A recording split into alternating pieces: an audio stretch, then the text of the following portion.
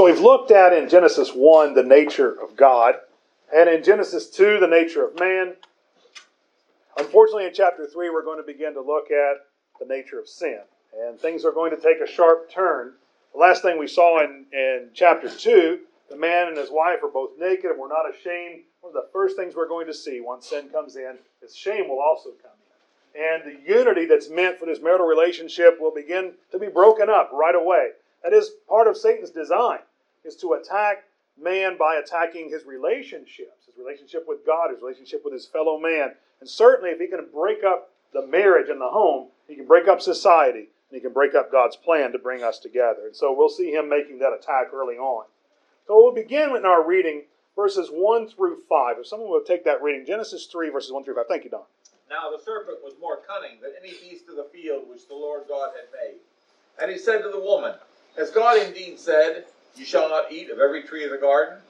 And the woman said to the serpent, We may eat the fruit of the trees of the garden, but of the fruit of the tree which is in the midst of the garden, God has said, You shall not eat it, nor shall you touch it, lest you die. Then the serpent said to the woman, You will not surely die. For God knows that in the day you eat of it, your eyes will be opened, and you will be like God, knowing good and evil. So we learned something interesting about this serpent here. There's this serpent that's more cunning, more crafty, more conniving with his intellect than any other creature the Lord God had made, the creatures of the field, not man, obviously. And he shows his cunning in several ways. One of them is by speaking, and speaking fairly craftily. Wherever this serpent is, or whatever this serpent is, the Bible really doesn't give us a whole lot of detail, certainly not here. In Revelation chapter 12, we are told that that dragon that's cast out of heaven is that serpent of old, this serpent from Genesis 3, that is the devil or Satan. We're given his name. So we can be certain that serpent here is talking about Satan. Now, whatever other aspect of that, really the Bible doesn't tell us. We can infer that he must have either flown or walked in some way, because the curse will be that it will go on his belly. Certainly sounds like what we would call a serpent or a snake today. There's something different about this one, because I've never heard a serpent or snake speak, unless you're watching Harry Potter, and there's something in there, but that's not the same thing as this. And so, whatever this is, we can't be exact. But I'm just going to say this is Satan. That's the thing I know for sure from Revelation 12. So we'll be treating the serpent here. I may say serpent, I may say Satan or the devil, but that's who we're dealing with here at least. Whether he has somehow embodied a physical creature, we certainly know that some demonic beings and angelic beings even can take on some kind of a physical form. Whether that's what's happened here, or if this is some animal that's been beguiled in some way to do these things, I don't know. And we could speculate and go off in false doctrines about it. And again, God has revealed only this. Let's stay with what we do know, and let's work from that. And there's a lot we can work from here. So I know it's a temptation sometimes to get off on these doctrines of Satan. The Bible just hasn't done that, so let's stay away from that. At any rate, the serpent is cunning and says to the woman something. Actually, ask a question. I want to submit to you that actually there's two questions here. Did you notice that? What's the first question? We're still in verse 1. What's the first question? Has God, there's a word in there, has God indeed said, fill in the blank? That's a question in and of itself. The fill in the blank part is another question. Has God indeed said, you shall not eat from every tree of the garden? But I want you to analyze that first part of the question first, because that's really crafty. It's really tricky, and it's something that people do all the time. Something I did as an atheist. Does the God that says he's love, and the God that says he's power and grace, does he really say you can't eat shellfish? What a weird thing for a God to say. Because I'm really wanting to get to, has he really said you can't love a man like you love a woman? Was your God say that? Well, if you believe that, then you can't eat shellfish. I've made those arguments and I've heard those arguments. Has God that says he is love really said he wants Israel to go in and kill every woman and child and man and all the animals in these nations? Did the God you love say that? Did he really say that? Has he indeed said that? And so it makes you start thinking, what would God say something? The God I believe in, would the God I believe in say something like that?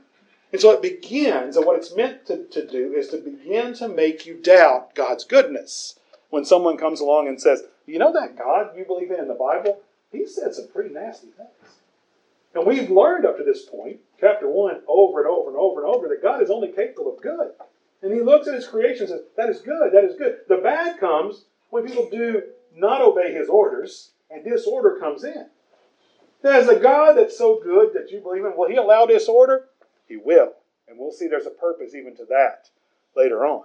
But that first question is meant to make you start to doubt whether God is really good in his intentions. Has God indeed said that woman has to be a servant of man? Not exactly what he said. But he also said a man has to serve his wife. And so, yeah, that's in there. And then, was he just being mean to me? It sounds like the little kid who said, did Dad really say that? And try to figure out a way around it. And that's what happens when we start thinking that way. So the first question was, did God really say this?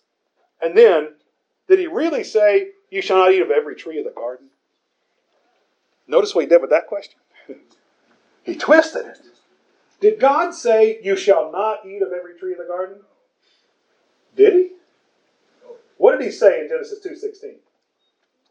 Of every tree of the garden you may freely eat. So God's instruction was generic and clear and freedom. And Satan came along and put the word not in there and made it look like restriction and prison. But I want you to think about what Satan did, because this is when we get smarter than God and we start thinking like this. And Satan makes us do this. Has he indeed said questions? Did God say you can eat of every tree of the garden? What did he say in verse 17? Don't eat this one. And so while God couched the language of his command in freedom language, eat everything, I made this for you, just avoid this one. Isn't that much nicer than saying, I don't want you eating every tree of the garden, I want you to eat 99% of them, but don't eat. And then we think that's a restriction. So you think about marriage language. You be married to this one woman for your whole life. That's a freeing thing. There really is freedom in that. It's a blessing to know the truth. The truth will set you free. And so you're not worried about all the other possibilities, things that can happen, because God's Word reveals what He wants. You just do that. It's simple. But some people will say, the same woman every day for the rest of my life? There was a scene from the Police Squad movies where they were talking about Lieutenant Drebin was going to get married, and the guy was trying to describe marriage. He said, you wake up every day next to the same woman, eating the same food, in the same house, and he makes it sound terrible. Now, to me, that sounds like a blessing, and it's supposed to sound like a blessing, but he was really intentionally painting it like this terrible thing, and you see the guy's face kind of drop. Oh, I didn't think about it like that. But that's the way the world wants us to think about the restrictions of God. Jesus said, you'll know the truth, and the truth will make you free. How freeing it is not to have to worry myself when all these things come up, how I'm going to deal with them, because God already said, this is what I want you to do in those situations. That's freeing. I don't have to ask a bunch of questions and figure out what's going on. I just have to say, God said do this, and so I'll do it. And then I'm free. It sounds restricting to some people, but God's rules, God's law was meant to govern us in freedom, to be able to do what we ought to be able to do in serving Him. But Satan wants us to look at the one thing that God restricted and say, marriage sounds terrible. I can't just do what I want. I've got to stay with this one woman. Or in this case, I can't eat of every tree in the garden because there's one I can't. And so God's freedom begins to look like a prison because of that crafty little question. And did you notice how much it took for him to change God's words? One word. In Hebrew, it's maybe just one letter with a little thing that dictates that there's a vowel sound on there. Nothing hardly at all. In English, it's not. In Portuguese, it's only 2 letters. It's really small what he did here. But let's watch the woman's response. He says, did God indeed say you shall not eat of every tree of the garden? What did the woman say? Verse 2. We may eat of the trees of the garden. Yeah, God said we can. What else does she say? But Can't touch it. Of the tree in the midst of the garden you shall not touch. yeah. Well, that's interesting. You shall not eat it, nor shall you touch it, lest you die. Is that what God said? What did she say? Yes, but what did she say about that? You'll die. Yes, and what else did she say? There's something specific she says in verse 3 that's so subtle, yet it's exactly what people did. Nor shall you touch it. Yeah? Who did she say said that? God said. But of the tree in the midst of the garden, God has said, you shall not eat it, nor shall you touch it, lest you die. Did God say that? No, He didn't. But she believes that. She somehow convinced herself this is what God has said. What God said we have recorded here. Now, I don't believe this is a case, it may be a case of where Adam didn't pass the instruction on properly. That doesn't come up later when God condemns Adam, though. I believe this is a case of her making some restrictions around that law and believing then that God put that there. Today we call that religion. That's what people do with religion. They build a wall around God's laws. Dealt a lot in Brazil with some of the charismatic or Pentecostal religions that would say it is a sin to have a television in your house. That's not a sin. It is a sin what's done on television sometimes. Some of the programs people are watching on television, and there are sinful things there, but what you learn is turn the channel. Turn away from that. But what happens when you make this rule that it's a sin to have a television in your house? What I discovered among the people I knew that had that law, they would go to your house and watch it, and they would watch terrible things on it because it wasn't at their house. It's a sin to have it at their house. And so what ends up happening is because of their religious belief, their religious construction, they haven't trained their heart according to God's law not to look at things they shouldn't. They've just taken away this thing from their home, and then they'll go and they'll look at things they shouldn't when they're somewhere else. They've never trained their heart. Colossians, Paul talks about that. I want you to look at this real quick, because this is an issue. When people begin to create their own doctrines and believe that God said it. We're going to see why it's such a terrible issue later. But Colossians chapter 2, verses 20 and following, Paul is talking to these people who are trying to fall back into following Jewish rituals, things that have been done away with now in Christ. He says, if you died with Christ from the basic principles of the world, why, as though living in the world, do you subject yourselves to regulations? Do not touch, do not taste, do not handle, which all concern things which perish with the using, according to the commandments and doctrines of men. This is not even God's Jewish law. This is the traditions now that men had set up. And he says in verse 23, these things indeed have an appearance of wisdom in self-imposed religion, false humility, and neglect of the body, but are of no value against the indulgence of the flesh.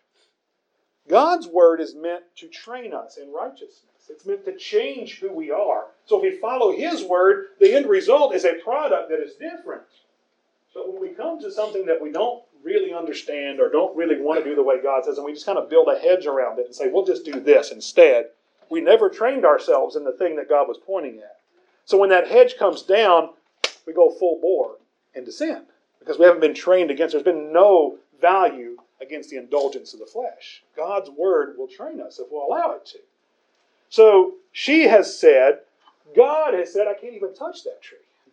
So in essence, a thing that she set up as being good, and I believe in essence there's something good to it, I'm not even going to tempt myself with eating. I'm not even close enough to touch it. But she's then said, God told her that when He hasn't.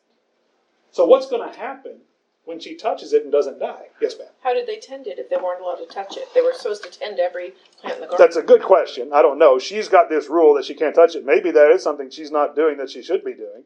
But she's made this rule and attributed it to God. And that's what I'm getting at. That's religion. When we start making these rules and then we say, but God said this. Greg, do you have a comment? Yeah, and you kind of made this point, but there may at times be wisdom in us setting some personal boundaries. Sure. You know, if I know that I have a struggle with something, I'm going to be tempted by something, there may be some wisdom in me removing myself from a situation where I might be tempted. But when we start drawing lines and saying, well, God has drawn this line, then we've become like the Pharisees. We've made laws that God has not made. Yeah, and Jesus, when the Pharisees accused Him of sinning by not washing His hands, He said they were keeping the traditions of the elders. That's not what God had said to do. But they accused Him of sin over that, or even of the way He was eating the grains in the grain field. That wasn't sinful what He was doing, but it was to them because they said, God said you can't do that. And so a religion became the focus unto itself, and they weren't even doing then what God said to do. And that's the problem. And that's what it seems that she's done here. She's put this barrier up that she can't even then get to do what God has said to do. But I want you to think about what's going to happen when she crosses that line and does touch it, because the serpent's going to tempt her to do that. He's going to show all the detail here. But if she touches that tree and doesn't die, then what happens is she's emboldened to think, well, God lied about that because she believes God said don't touch it. Then she's going to eat it, and she is going to die. And in my experience, people that come out of these religions with what they call in Brazil strong doctrines, where they have all these terrible lists of things you have to do. When people come out of that and discover their freedom in Christ, what usually they do then is they go full bore the other direction, and their freedom means I can do whatever I want, and I'll just say I'm a Christian. And they're no longer serving God. They go lost in sensuality and all kinds of problems, and they fall away terribly. People who at first lived and breathed talking about God reject Him completely when they tear down the man-made religious impositions, and then they don't understand what freedom is. Paul talked about that to the Galatians and the Colossians both. Don't let your freedom become a cloak for liberty doing things against God's will. You have been freed from the law, but then be freed to serve Christ according to the inward man, not according to these externals that they perish with the using.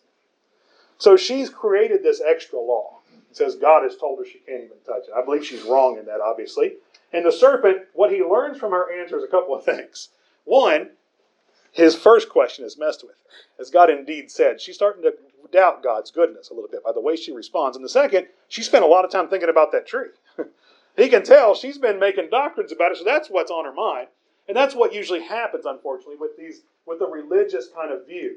You spend a lot of time thinking about what you can't do and what the negatives are. Think about a lot of these megachurches where people get up and give their testimonials and talk about how many years they used drugs and how long they were into all these, and that's all they talk about, and they don't keep talking about what God is. And they're not preaching God, they're preaching the sin that they were involved in. And that creates temptations in the mind of some others. That's exalting something that's not good, and it's focusing in the wrong place. So the serpent looks at her and says, "You will not surely die." Did you notice that's the second time he has taken the word of God and quoted it, but inserted one word? It's the same word both times. He just put the word "not." He's quoted exactly what God said. You shall eat of every tree of the garden is what God said. He said, you shall not. You shall surely die. He said, you shall not. What does it take to make a false doctrine? We tend to think it takes a lot. You got to remove a lot of stuff or add a lot of stuff. The Bible says very clearly, what's that? Some facts have to be in there, some truth. You have to either take out a truth or add a truth. Or just put one little word in that changes it. That's all it took here. And the same word twice. Anytime it's not God's word, then it's not God's word. If I put the no in there, then it's not God's word anymore. If I take a no out, it's not God's word anymore. And that's what Satan has done here. With a very simple word, has changed God's doctrine to make it mean exactly the opposite, in fact, of what God had said. But he knows he's not going to get away with that, really. So what does he do? Verse 5, Satan invents theology. And I want you to understand what I mean by theology. I'm not talking about really understanding and studying God's word. I believe we need to be doing that. But theology that's couched in theology is really basically trying to say, here's what the Bible says, but here's why it doesn't mean what it says. That's the kind of modern theology we're dealing with. It's not that modern, which is what Satan does here. And I've had enough of theology to understand that that's what's going on. People that claim to love God and begin to teach theology that pleases man don't love God. They're seeking to please men.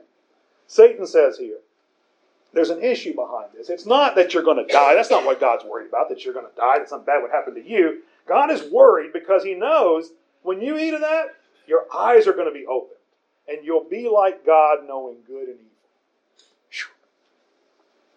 What a temptation that is all of a sudden. God is afraid you're going to know the things he does. And so he doesn't want you to eat from that tree. God wants to still be God. And if you eat from it, you'll be God. The philosopher Nietzsche admitted that was his issue. I can't believe in a God because if I believe in him, I'll want to be him. And that's so much a part of human nature. Nietzsche died sad and dejected because he rejected God. Died in absolute horror of what was coming. And it's worse than he believed. But Satan says that God is being selfish in some way. I like what he says, though, because there are some truths even in this. And this is the deceitfulness of sin. In the day they eat of it, will their eyes be opened? We'll see in just a moment that absolutely they will. There's truth to that. But that's not always a good thing. I have a 14-year-old, a 12-year-old, and a 7-year-old. Are there things that I know that I could tell them and open their eyes about? Absolutely. Would it be good for them right now? It would be destructive. It would be terrible for them. It's not that I'm being mean or cruel or I just want to know more than they do. They're not ready for it yet. There are things they don't need to know. Jesus told the apostles on the night of his death, there's much I'd like to reveal to you, but you can't handle it now. After I'm dead and resurrected, then you'll be able to understand it. It's not that God's being mean when he withholds things from us. He's a father. He loves us, and he wants to protect us, and he wants us to give us things that will help us to grow, and at the right time and in the right way. There are things they don't need to know. So that is true, though. Their eyes would be opened. And will they be like God? Well, how did God make them? In his image, in his likeness. So they're already like God in the way that God wants them to be like God. Remember I said before, not everything God does is exactly what we're going to do. We're not God. We're human. We're different than he is. But what he tells us to do, yes, that'll make us be like him. That'll draw us to be like him. But when we presume to be gods, the ironic thing is we become less godlike. And what's going to happen to them when they try to eat from this tree to get that knowledge that God has, it really ironically makes them become less like God by trying to become like God. That's a problem. Gary, Grady? In verse 22, God himself will say, "Behold, the man has become like one of us in knowing good and evil." So there is one sense. In this aspect, yes. Yeah, there is one sense in which they become more like God. But in every way that mattered, they became less like God. I've always thought that it's not that God wanted them to stay ignorant, but it's that God wanted to teach them from his mouth, not from an experiential knowledge of evil itself. Absolutely, and that's one of the points. I appreciate you bringing that out. It is more than just knowledge that makes us like God. It is not a lack of knowledge that makes us not like God. It's our character and what our heart does with what we know. And so many religious people and religious leaders need to know that, need to learn that. It's not just because you know a bunch about the Bible that makes you more like God. Some of the most ungodly people I've met could quote the Bible better than I can, but they're not willing to submit themselves to doing what it says. It makes a difference how we approach what we know. And God wants that knowledge to be built in, not just from some experience of ours, but from him teaching it to us. You're right, absolutely. So there is an irony to this, that they will be like God in this aspect. And how will they be like God, according to him? Knowing good and evil. Think about this for a second. What do they know up to this point in the garden? Good. What can they possibly gain from eating from this tree? What's the only thing? The knowledge of evil. That's it. But that is the temptation. Most of us in here have been teenagers before. Most of us have gone through that process. There is a time in our lives when just knowing something that our parents said we shouldn't know, that's the temptation. Or that the society says is not good for us, that becomes a temptation. That's how Proverbs starts. My son, when they entice you to come with them, don't go. I've been there, don't do it. Because that's an enticement. There is. And we're going to face it. There's a temptation to want to go along with what everybody else is doing, even if we know inherently that it's wrong. And so, no one who becomes a heroin addict or an alcoholic or whatever kind of addictions there are does that thinking, I'm going to do this because I want to become this addict. There's some enticement and they fall into that. And then they learn something that they can't unlearn. They can't get their innocence back. And sometimes it becomes addicting to them.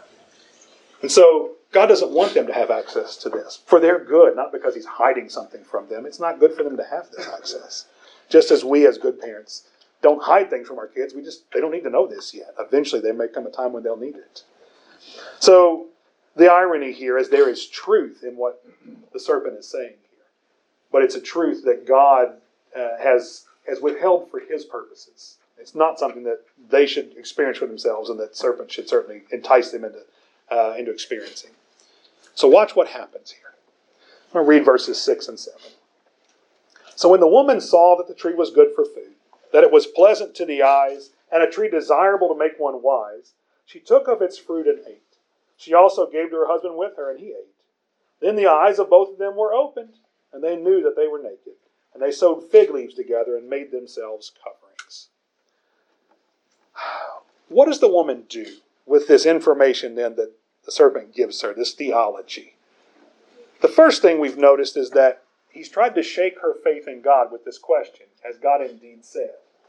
What happens when we no longer trust the Word of God? What do we use as a basis for judging things, for analyzing things? What do we have as a basis? Our own perspective. Our own perspective, our human experience, and our own wisdom, and the wisdom of others. Perhaps she hasn't got anybody else to talk to except her husband. So did you see what she did? She looked. So we begin to base things on ourselves and our perspective. When she saw that the tree was good for food, so, God made these trees that are pleasant to the eyes and good for food. It looks like this was both.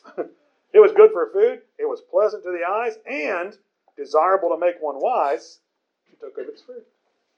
This is exactly how the Bible talks about men getting themselves into trouble. Look at Romans chapter 1. I mean, it's amazing.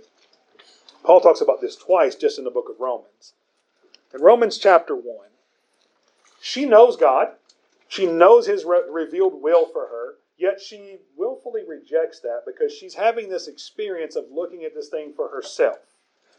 So, I want to start in verse 18 of Romans 1. I'm going to read down to about 25 or so. And I want you to notice that what she did is what Paul says that we all do. It's his truth.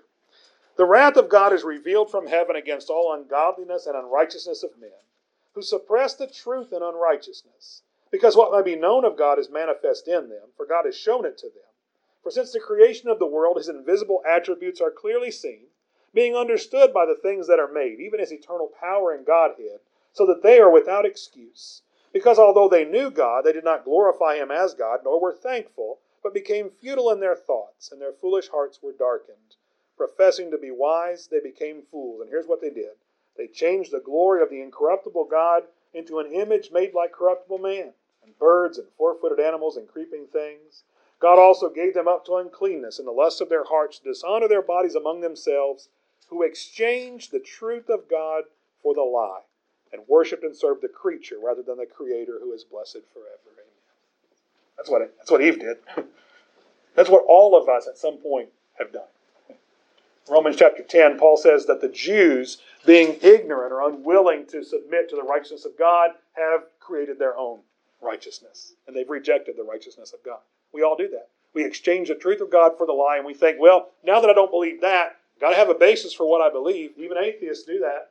I've got to have a basis for what I believe, and it's going to be human experience. It's going to be science. It's going to be whatever it is. If it's not the Word of God, it's not going to end well. Eve has gone to her human experience. And so she saw that it was good for food. She saw that it was pleasant to the eyes, and she saw that it would make her wise. Did you notice those three things? Yes, Eric? I was just thinking, is this the first time that, other than God, someone else defines something as good? So that when man defines things as good without God, this is what it leads to. Yeah, I hadn't thought about that. She's seeing this as good. Yeah, I didn't even think about that particular word there. But yeah, she's defining this for herself as being good. And that's exactly what Romans 10 says the Jews did. They created their own righteousness. They saw this was good for them, and they rejected God's righteousness. That's an excellent point. Grady, did you have a side comment there? Yeah. Okay. So I want you to notice, yes, Jerome. Yeah, I was going to say, I was thinking about 1 John, the second chapter. Yes, we're going to get there. Just a second. Hold on, just a second. I don't want you to ruin it. I don't steal my thunder yet. We are getting there. Hold that verse open. Okay. Hold on, because I'm going to call in just a second. Okay. Did you see what happened here? What three things was she tempted by? Look. She looked at the pleasantness of it. So there's this desire of the eyes. What was the first one? No, it was good for fruit. Good for food, the lust of the flesh. And then what's the third one? Pride of life. This pride of life, this desire for this knowledge that God hasn't revealed. Those are three things there, Grady. Yeah. The thing is, within themselves, these are all good desires. Because God, in chapter 2 and verse 9, created every tree to be pleasant to sight. Created every tree good for food. And as we said, it's not that He wanted man to be a fool. He was going to teach man. There's a legitimate outlet for these desires. And fulfillment, much greater fulfillment for these desires. But it's when we try to fulfill those desires in some way outside of God's plan that it really leaves us empty. Absolutely. Yeah, because we're trying to do something that God hasn't sanctioned, even in things that God will sanction. So, yeah, we haven't gone by His route to do it. And so, you're absolutely right. Again, we're not training ourselves in righteousness by Him. And so it becomes an unrighteous pursuit, even of a good thing. That's a strange thing to think about. But again, the Jews sought after righteousness, but they did it in an unrighteous way. And they rejected the righteousness that comes from God. And seeking righteousness is a good thing. There are lots of examples of people that were seeking for the presence of God by going into idolatry. The seeking for the presence of God is a good thing. But they went by it by means that were not godly, and they became evil. It became terrible. So go ahead, Jerome. 1 John chapter 2, verses 15 to 7. Is that where you were going? Yes, it was. All right, look at the three things that John says the world offers us. It says, do not love the world or the things in the world. If anyone loves the world, the love of the Father is not in him. For all that is in the world, the lust of the flesh, the lust of the eyes, and the pride of life, is not of the Father, but is of the world. And the world is passing away, and the lust of it. But he who does the will of God abides forever. Amen. Now I want you to think about this. This, to me, is super important. Because what we're learning about sin and about Satan is that he's got a very limited arsenal. He's good with it, been doing it since the beginning of time. But it's very limited. It's limited to three aspects. The same thing he used to tempt Eve here, 1 John 2 says, is what he uses to tempt us. It's the lust of the flesh. The appetites of the flesh includes not only hunger for food, but other appetites of the flesh, other hungers. But anything that, even self-preservation and the persecution in the book of Revelation, you may lie to preserve your life. Peter says, be willing to give a response to all who call on, who ask you, and they may be coming with a sword while you're ready to give that response. That's the context of Peter talking about that, is persecution. Be ready to give them a response for the hope that's in you, even if it means you're going to die while you're giving that response. That's hard. We want to self-preserve. That's the lust of the flesh. It's part of that. The lust of the eyes. You see this, and just because it's beautiful, you want it. And then this desire to know, this pride of life, this desire to know things that God hasn't revealed. We've talked about that several times already in here. So, does that sound familiar, those three things? You read Luke chapter 4? What happens in Luke 4? Jesus being tempted. What are the three temptations? If you are the Son of God, make these stones become bread. He'd been 40 days without eating. Isn't that the lust of the flesh? You've got to be hungry. Show me that you're the Son of God. And he said, no, you don't live by bread alone, but by the word of God. So he turned it on the spiritual. What was the second one? You remember? What's that? Call down angels to take care of it. That's the third one. It may be in a different order in Luke, but that's one of them. We'll come back to that one because I want to do them in the order they're in 1 John. He showed him all the kingdoms of the world. And the beauty of them, or the glory of them. Yes, he took him up and showed them all the kingdoms. If you'll just bow down before me, then all this can be yours. So the lust of the eyes, it was the beauty and the having of that. And then the last one was, yes, he threw him on the pinnacle of the temple and said, throw yourself down. And he quoted Scripture. Because God he won't let you dash your foot on a rock. The angels will hold you up. And that's what a lot of people try to do. Well, I know more about what God meant in this text than what God said he meant. So he's not going to let anything bad happen to me. That Jeremiah passage about the angels being camped around, one of the Psalms also. God's just going to protect me in whatever I do. Well, Jesus said, I'm not going to tempt the Lord my God. I know the Bible says that. And Satan, of course, took it way out of context. And Jesus said, I'm not going to tempt the Lord my God. And so it was the same three temptations. The point is, here in the garden, Satan used three temptations. Centuries, millennia later, with Jesus, he used three temptations. And John said, hey, watch out, there's three temptations. Think about any sin that you know, anything you've struggled with, anything you know that people struggle with, anything in the Bible. It'll fit in one of those three categories. Now, I'm not saying Satan's not good and subtle at bringing some branch off of that, one of those things, and making that be the thorn in our side that troubles us. But it's going to be one of those three. And so, in a sense, we can disarm Satan. If we already know where he's coming from, then we know we got to watch our flesh. Paul said, I buffet my body so that as I preach to others, I don't become disqualified. He's taking care of the lust of the flesh and trying not to let that be a stumbling stone for him. We got to be careful with our eyes. The desire for things just because they're things, is that really good for us? And then this pride of life, this idea of I want to know more than God. We've got to humble ourselves and recognize what he revealed is what I need to know. That's all things that pertain to life and godliness. And it's so hard sometimes to humble ourselves to that point. We want to content ourselves with what God's teaching us. She didn't do that.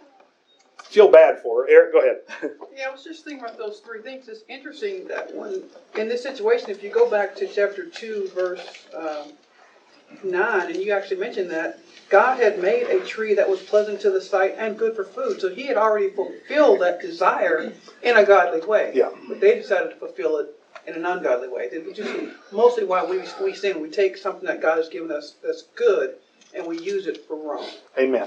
I appreciate that. In fact, that's the point I was going to get to, and you just nailed it right on the head. Most of the time when we sin, it's not that we've done some just heinous, terrible thing. We've taken something that was meant for good, and we've used it in a way that God hadn't designed it to be used. Someone once used the idea of fire. Fire in and of itself is a good thing. A fire that's out of control is terrible. Water in and of itself is a good thing. Water that's out of control is terrible. Our relationships, our physical relationships with our spouse is a good thing. If it's out of control, it's damaging and terrible to everybody. And so there are many other aspects we can look at where God has given us to do. If it's within His confines, it's a blessing. It's excellent. Outside of that, it's destructive. And so that's what they've done here. So she is tempted in every way and falls hard. Like I said, I was going to say, I feel sorry for her.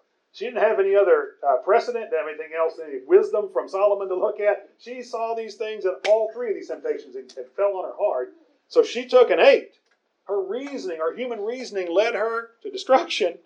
And then she gave to her husband and he ate.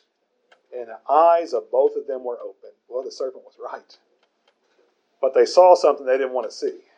And they were ashamed all of a sudden of their nakedness. You can't unsee that anymore. All of a sudden, between just this married couple, there is shame in their nakedness. And so they sew these fig leaves together. And they make themselves, my version says covering. Some versions say loincloths. I think that's so descriptive. That's the idea. They're covering the private parts because somehow that's causing them shame. I don't know all the details of the aspects of this, but there's now shame involved. We recognize this in our small children when they're growing up. Little bitty children run around naked, there's no shame. But one day, all of a sudden, we catch them staring at us if we change in front of them, and there's something different in their look. And then we find that they don't want to be without their diaper or their shorts or whatever anymore in front of us. Something happens. There's something that changes. I don't know how to describe all of it, but there's sort of an innocence that gets lost at a certain point. Whether you actively teach that or not, it just naturally begins to happen. Something has happened here with this knowledge that they can't unlearn. And that's the problem with sin. Once you step across the line, you can't say, oh, let me just forget that I know it's there. And it builds. And so she is crossed over, and now she's brought her husband with her, and they're ashamed, and so they cover their private parts. And then verse 8, perhaps the saddest verse in the Bible to me. They heard the sound of the Lord God walking in the garden in the cool of the day. Adam and his wife hid themselves from the presence of the Lord God among the trees of the garden. You ever thought about what a beautiful thing this would have been? You hear the Lord coming. And it's interesting, my version says they heard the sound. Anybody have a different word there in verse 8? In verse 10, we're going to find out what this sound is. But there's the sound of Lord God walking in the garden, but there's actually another word that's used here in some of the translations. The voice of the Lord God walking in the garden. That's the word here. In verse 10, we'll see it is His voice, because Adam says, I heard you calling out, and I heard your voice, and I was afraid. But I want you to understand that the relationship they have with God in the garden is really the same one we have with God. It's through His voice. It's through His talking to us that we have this fellowship and this communion with Him. That's what they had. And when He came speaking to them, they ran. What do we do when we're feeling guilty of sin? We ought to go to the Bible and find out how we can repent from it. What do we usually do? I'll shut that Bible up and hide it. And somebody comes and wants to talk Bible, I want to talk to them. I don't want to hear God's voice when I'm guilty of my sin.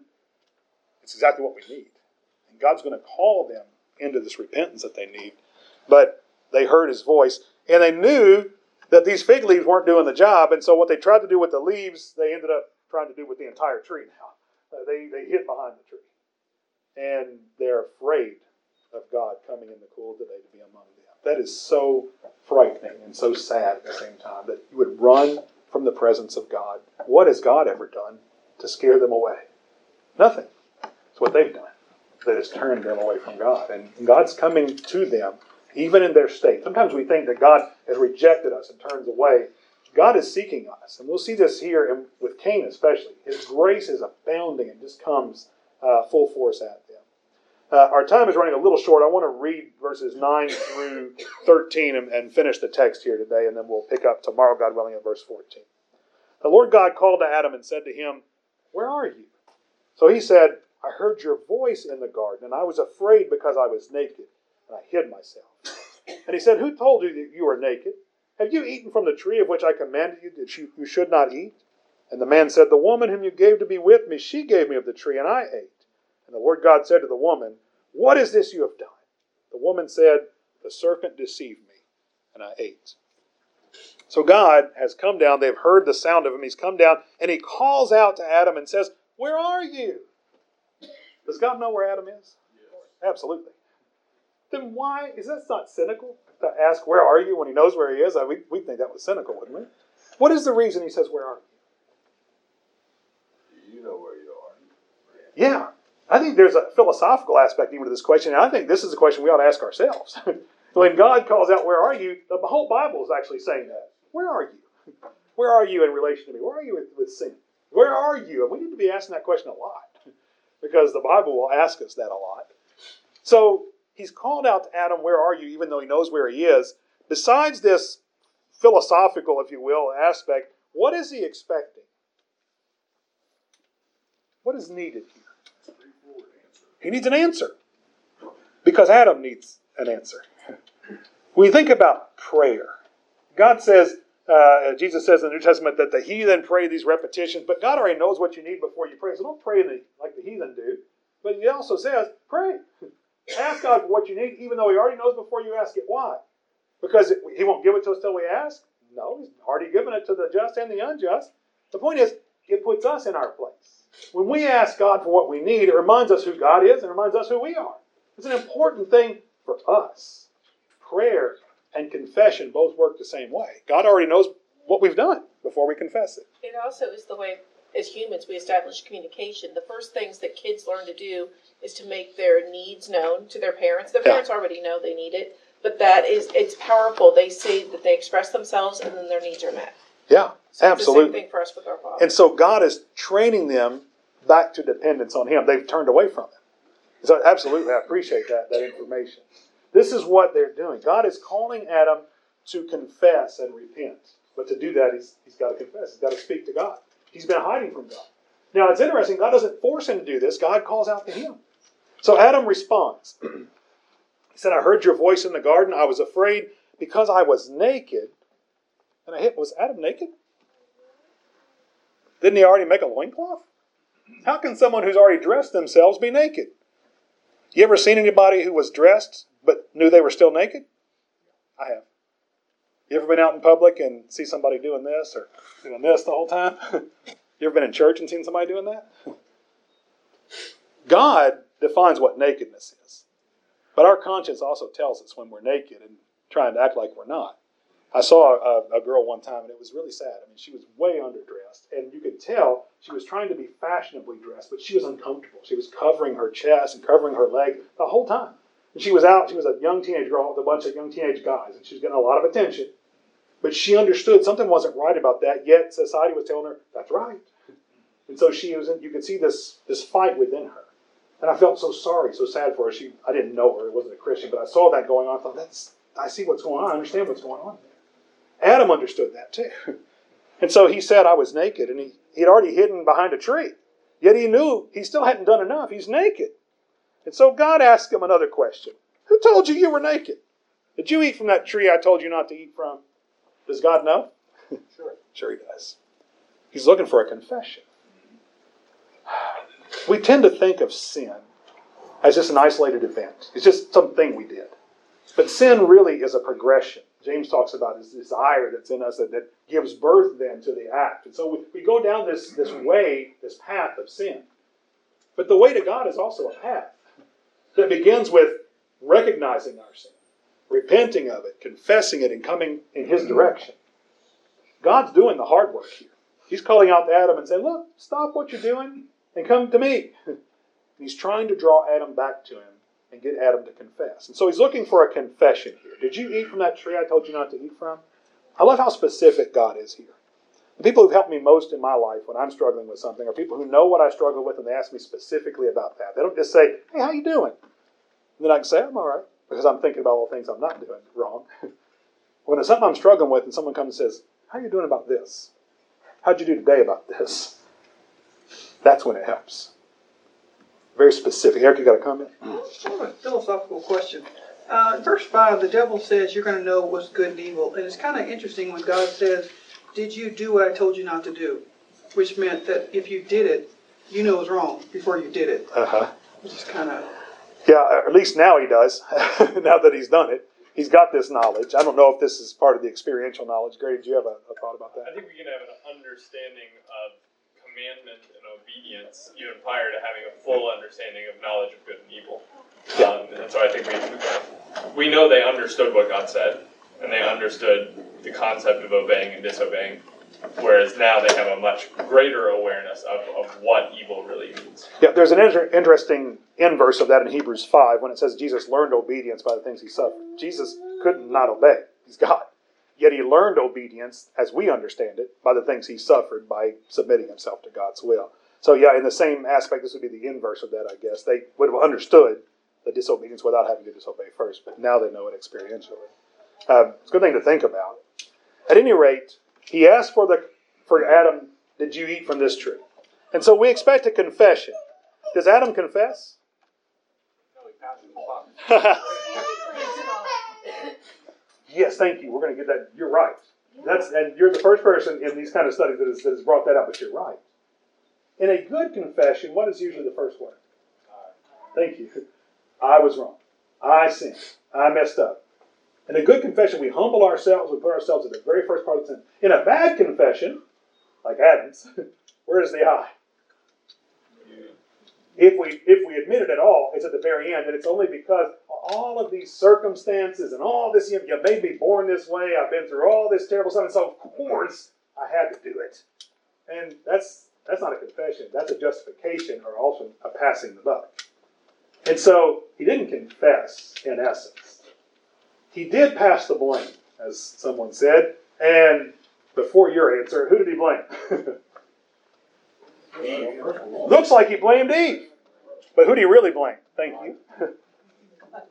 The woman you gave me. He blamed God. And I want you to understand, when you sin and you try to justify it, you always end up blaming God.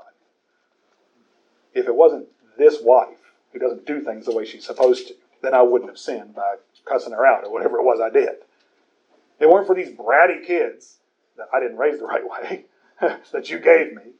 If it wasn't for this lousy job that doesn't pay enough, I wouldn't have to rob that store. In the end, we're always blaming God. And the biggest one these days is, if I wasn't born this way, that's almost law now. You're just born that way. It's not true. Can the mass murderer say, I was just born that way? Well, almost now, you can almost say that too. Pedophilia is now trying to be declared a mental illness, and it can't be jailed for it. It's just a sexual illness that you have, and so you've got to deal with it now. It's ridiculous. So it's not born that way. That's blaming God. It's not the woman you gave me. But what's interesting about this is God almost seems to accept his confession here. He doesn't challenge Adam just yet. We're going to only see that tomorrow, God willing. He turns to Eve and says, what have you done? So, does Eve confess? No, because the I is at the end of her phrase too. So who does she blame? Where'd the serpent come from? She blamed God too. She wasn't as open about it. She was less noble, I guess, even than Adam. But if it weren't for that nasty old serpent that you made, that was cunning enough to deceive me, I know I did wrong, and we get to that at the end, but a real confession will deal with what we did and say, yes, I did it, and I need help. Not all these things caused me to do it. That's not a confession. And sometimes we need to really think about our confession before God, because we end up just throwing the blame around, and we're really turning the dollar on God. God is not the reason for our sin. God is the only way we can escape it. And so they've both thrown God under the bus here. Lord willing, tomorrow we'll begin at verse 14, and we'll see the consequence for their sin. Right now we've just seen it happen. Grady, you've got a comment, and then we'll take some time for questions. I know we're at 5 already. Appreciate your patience. Just two things real quick.